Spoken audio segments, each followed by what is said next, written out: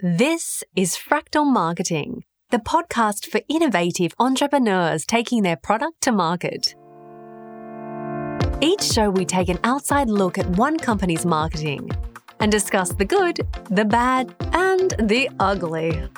Now, over to your host, Jared Doyle. Hi, and welcome to another episode of the Fractal Marketing Podcast. As usual, I am joined by Lou and Daniel. Welcome, guys. Thanks for having me. It's good to be here, yeah. I'm just going to admit it straight up. We actually organised beforehand who was going to speak first because we keep floundering at the start of episodes. So there we go. We nailed it. This is going to be the best episode ever. And based on the end of the previous episode where we went, where else could we possibly go to next? And we said space. We are going to talk about SpaceX. And we are going to try to look at SpaceX as marketers and to see what SpaceX does. Because let's face it, we have moved from space being a nationalistic pride thing, although it still is. We're moving into commercial space, and commercial space means that there's some kind of marketing behind what you do when you're SpaceX, and you need to sell satellites in canisters and bums on seats at some point in the future and hopefully give shareholders and investors some kind of return. So there's a lot of different ways we could look at this and skin this SpaceX cat, but I'm going to start with Louise, who is our resident business-to-business expert. Lou, how do you see SpaceX marketing and their business-to-business flow? Yes, Jared. Last week when we mentioned SpaceX, I thought it'll be rockets and toys, but we finally get to a B2B topic, which you know I love. And this is perfect for all our listeners who exist in B2B and think that B2B can't be sexy. Well, SpaceX is pretty much one of the sexiest brands there is, and they're B2B. I mean, when you boil it right down, they're selling services to governments, to big corporates, and they're competing with some of the oldest companies in the world like Boeing. In that case, the first step is always the boring, the functional. But these guys have completely thrown the B2B rulebook out, and I think they've taken this really nice learnings from B2C and brought it in. So I'm really excited to talk more on them today. I was just typing away on my keyboard there, trying to remember the name of something. So you caught me off guard, Lou. So what is it about that? What do you think that SpaceX is doing right? When it comes to B2B marketing, what are they doing that's really, really good? And what do you think where's an area they need to improve on? I think the most interesting thing is that they realize that space for the governments and for the corporates that are buying their services is something that's seen as, I guess, discretionary to some extent. So I actually think the way that they market is to also support how the government sells the space spend to the taxpayer. You know, they've made it so transparent, and you can be a part of the process of seeing these rockets launch, knowing that your taxes are going towards those programs to some extent. So it's surprising how much any other B2B consultancy or service provider selling into government, you don't hear about them. You don't see them. But these guys are out front, really redefining what the space category is and the opportunities there are. And there's a lot of education that needs to be made in that space as well. I like that view there, which is, okay, yes, you're taking government money, but it's almost like thinking about who the different stakeholders in. So we know B2B, the deal might be signed by one person, but there's multiple stakeholders, and you've just gone, okay, there's some government funding, government money comes from citizens are people who like to see space rockets as make it a show. And effectively they're getting buy-in from those, stakeholders once removed, which is giving them that momentum, the branding, the catalyst to kind of keep going. And then you think to yourself, if you were the US government subsidizing SpaceX and helping them out and giving them access to launch, windows or whatever they need to do, I'm totally ignorant to this space, you're going to be hard-pressed to stop it, aren't you? Because people like rockets. So, yeah, I think I love that advice. If you're doing B2B, the way I'm extrapolating your advice there, Lou, is to say, if you're doing B2B, don't just sell to the CFO who you want to sign off on it. Sell to every single person who's going to be touching this product and increase the chances of not only getting the sale, but retaining it. Nice one. All right, Daniel, what do you think? What's SpaceX doing well on their marketing?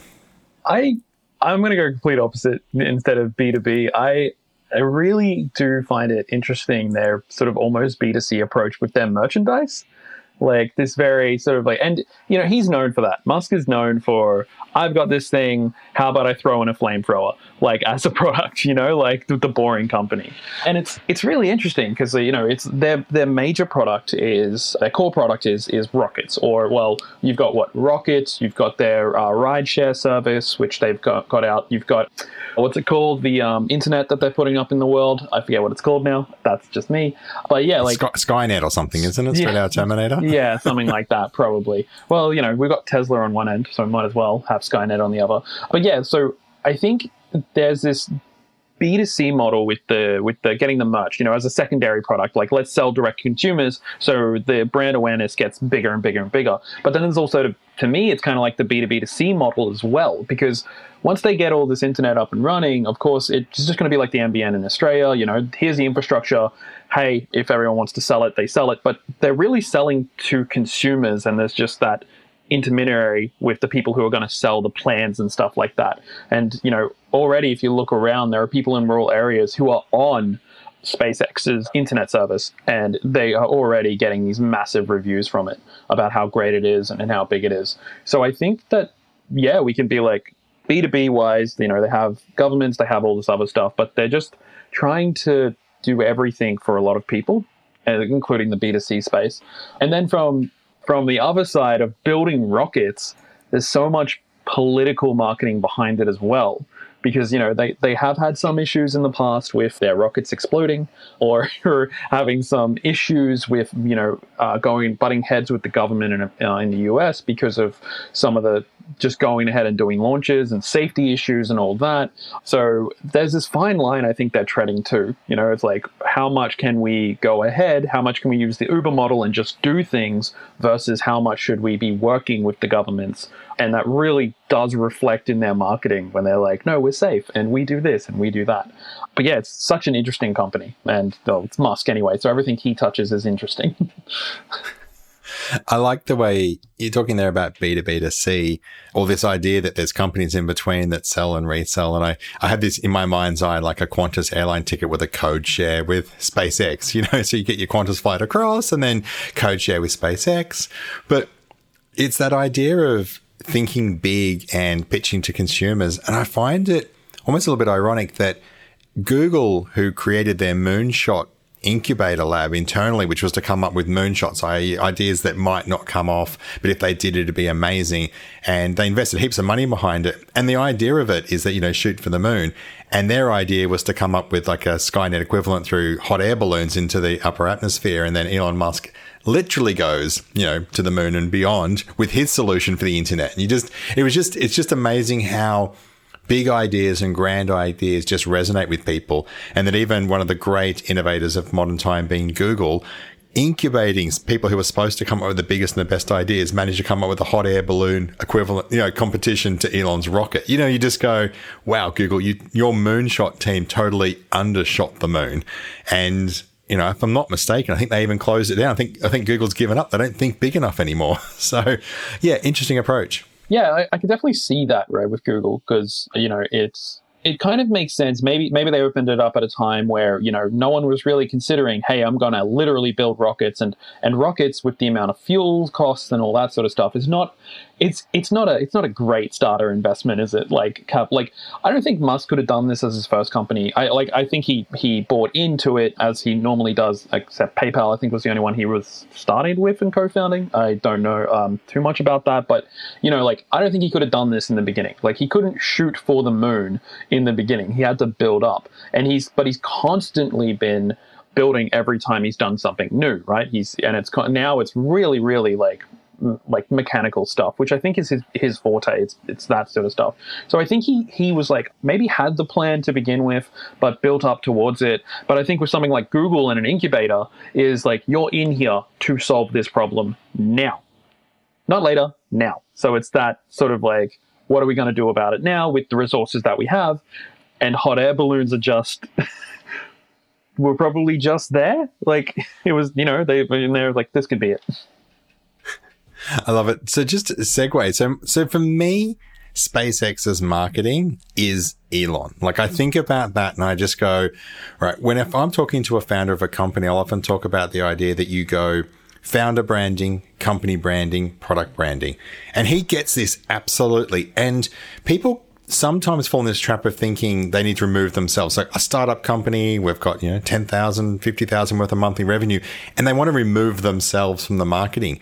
And yet you think about the big companies in the world and so you go, Elon, he flicks in and out. I think at one stage he was the richest. I think he's the third or second richest in the world at the moment. But who's he up against? It's kind of Jeff Bezos and Bill Gates. I mean, these people are brands. Even Bill Gates, he's the opposite of wanting to be, a brand, but he is a brand in himself. And yet we face all the time founders who want to hide behind a company or even a brand.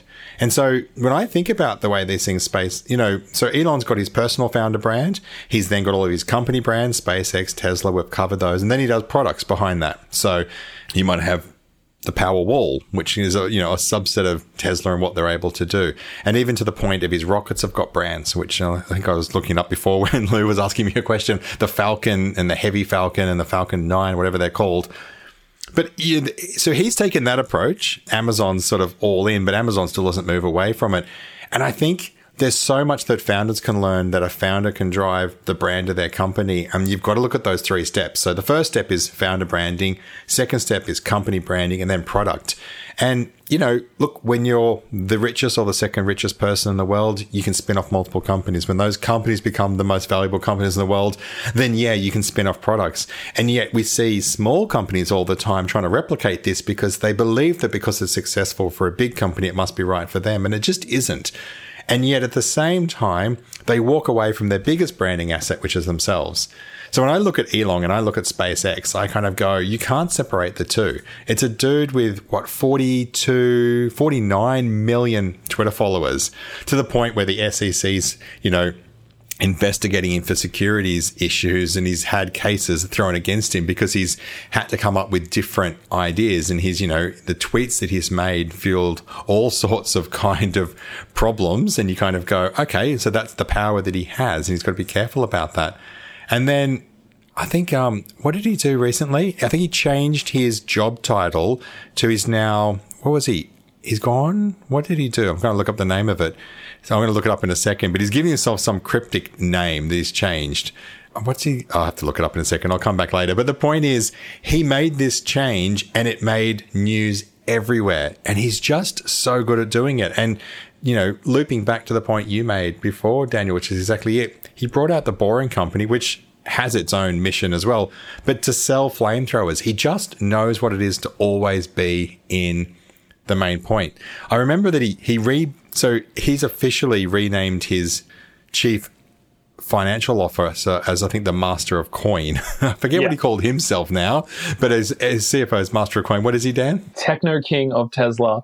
I was like, it's got to be some sort of almost bro-ish language, and it was Techno king of Tesla. All is one word. No, Techno king is all one word. Is one word. Yeah, I'm pretty sure there's some EDM bands out there that'll probably dislike that, but But if I'm not mistaken, he's released his own singles as his own EDM singles. I think he's on Spotify. I think you can go find it. He's mixing his own tracks and he's released them.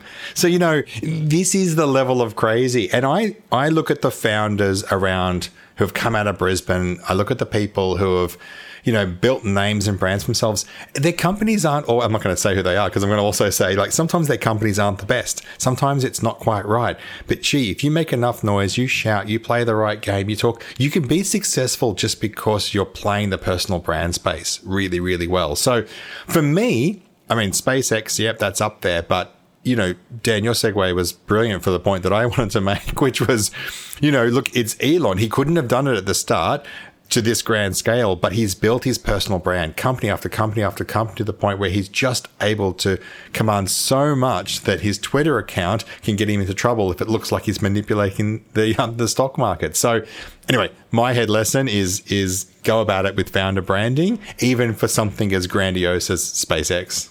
They certainly have had a challenge right from the start. Much like when he was at PayPal, he was completely redefining an existing market. And now he's taking space, which at its heart, people still, if a rocket crashes, they think of the people in it. They think back to Challenger.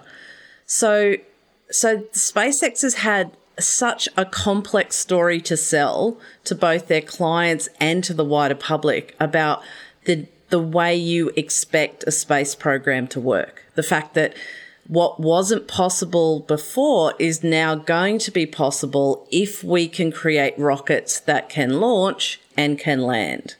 But those first images of rockets, test rockets coming down and crashing, must have felt like such a challenge to be able to deal with in terms of the marketing and PR.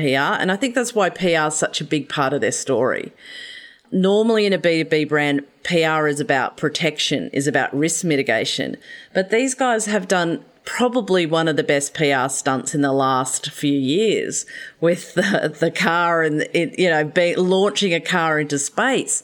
I mean, that's something that you only see with the biggest, boldest brands in the B2C space. But I think it was all about this idea that they were trying to break down the perception of what people thought was good in space and take them along with this journey. And that's where I think his founder, even more credit has to be given to him as a founder brand, because he is carrying that message along with him. The company is absolutely teaching people as they go. That's what they're use video as a medium to be highly transparent.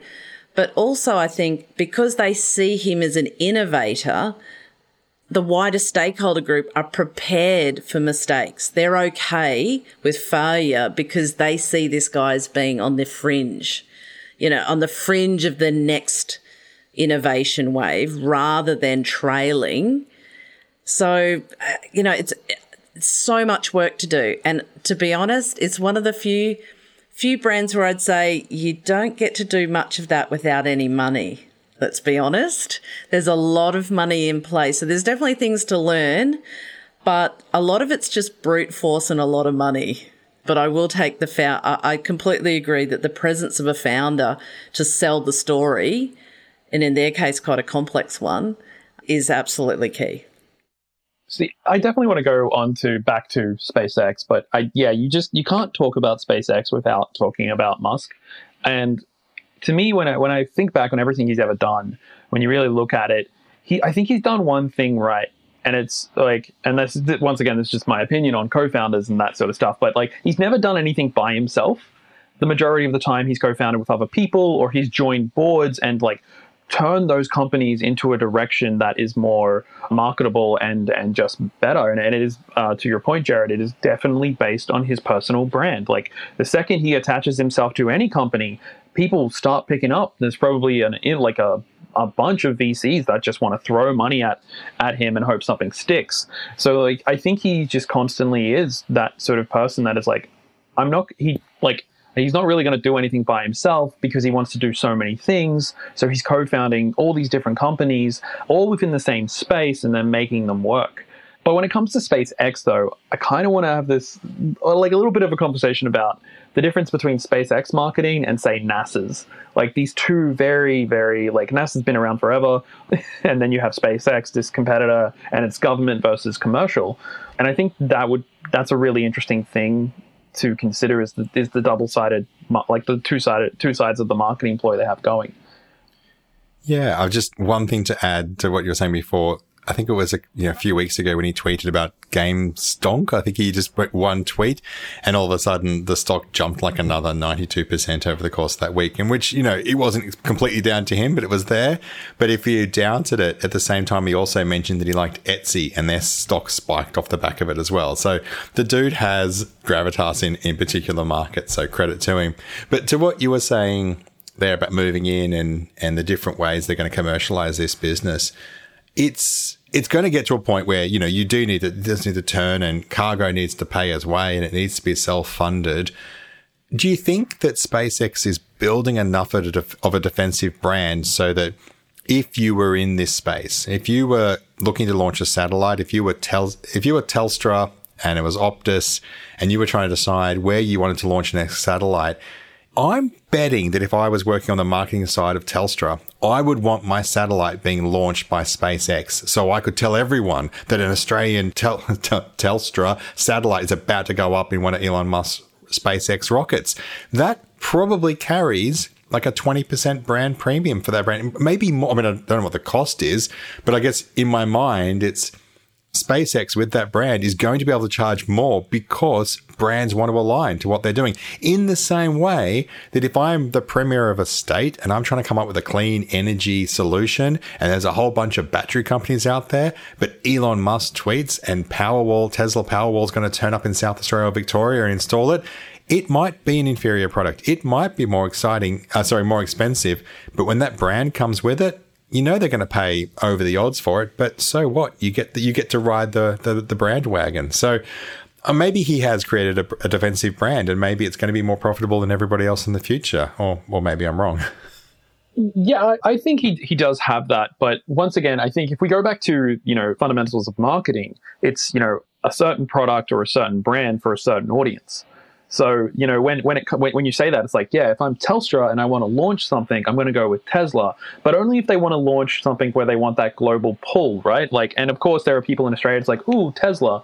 But then you also have the thing with, keeping it in Australia, which is something that's pretty big in branding, especially since the pandemic. So we do have some rocket companies, I believe, in Australia. So Telstra could look at a smaller company and be like, hey, why don't we match with them? Because it'll look great considering our major market is Australia itself.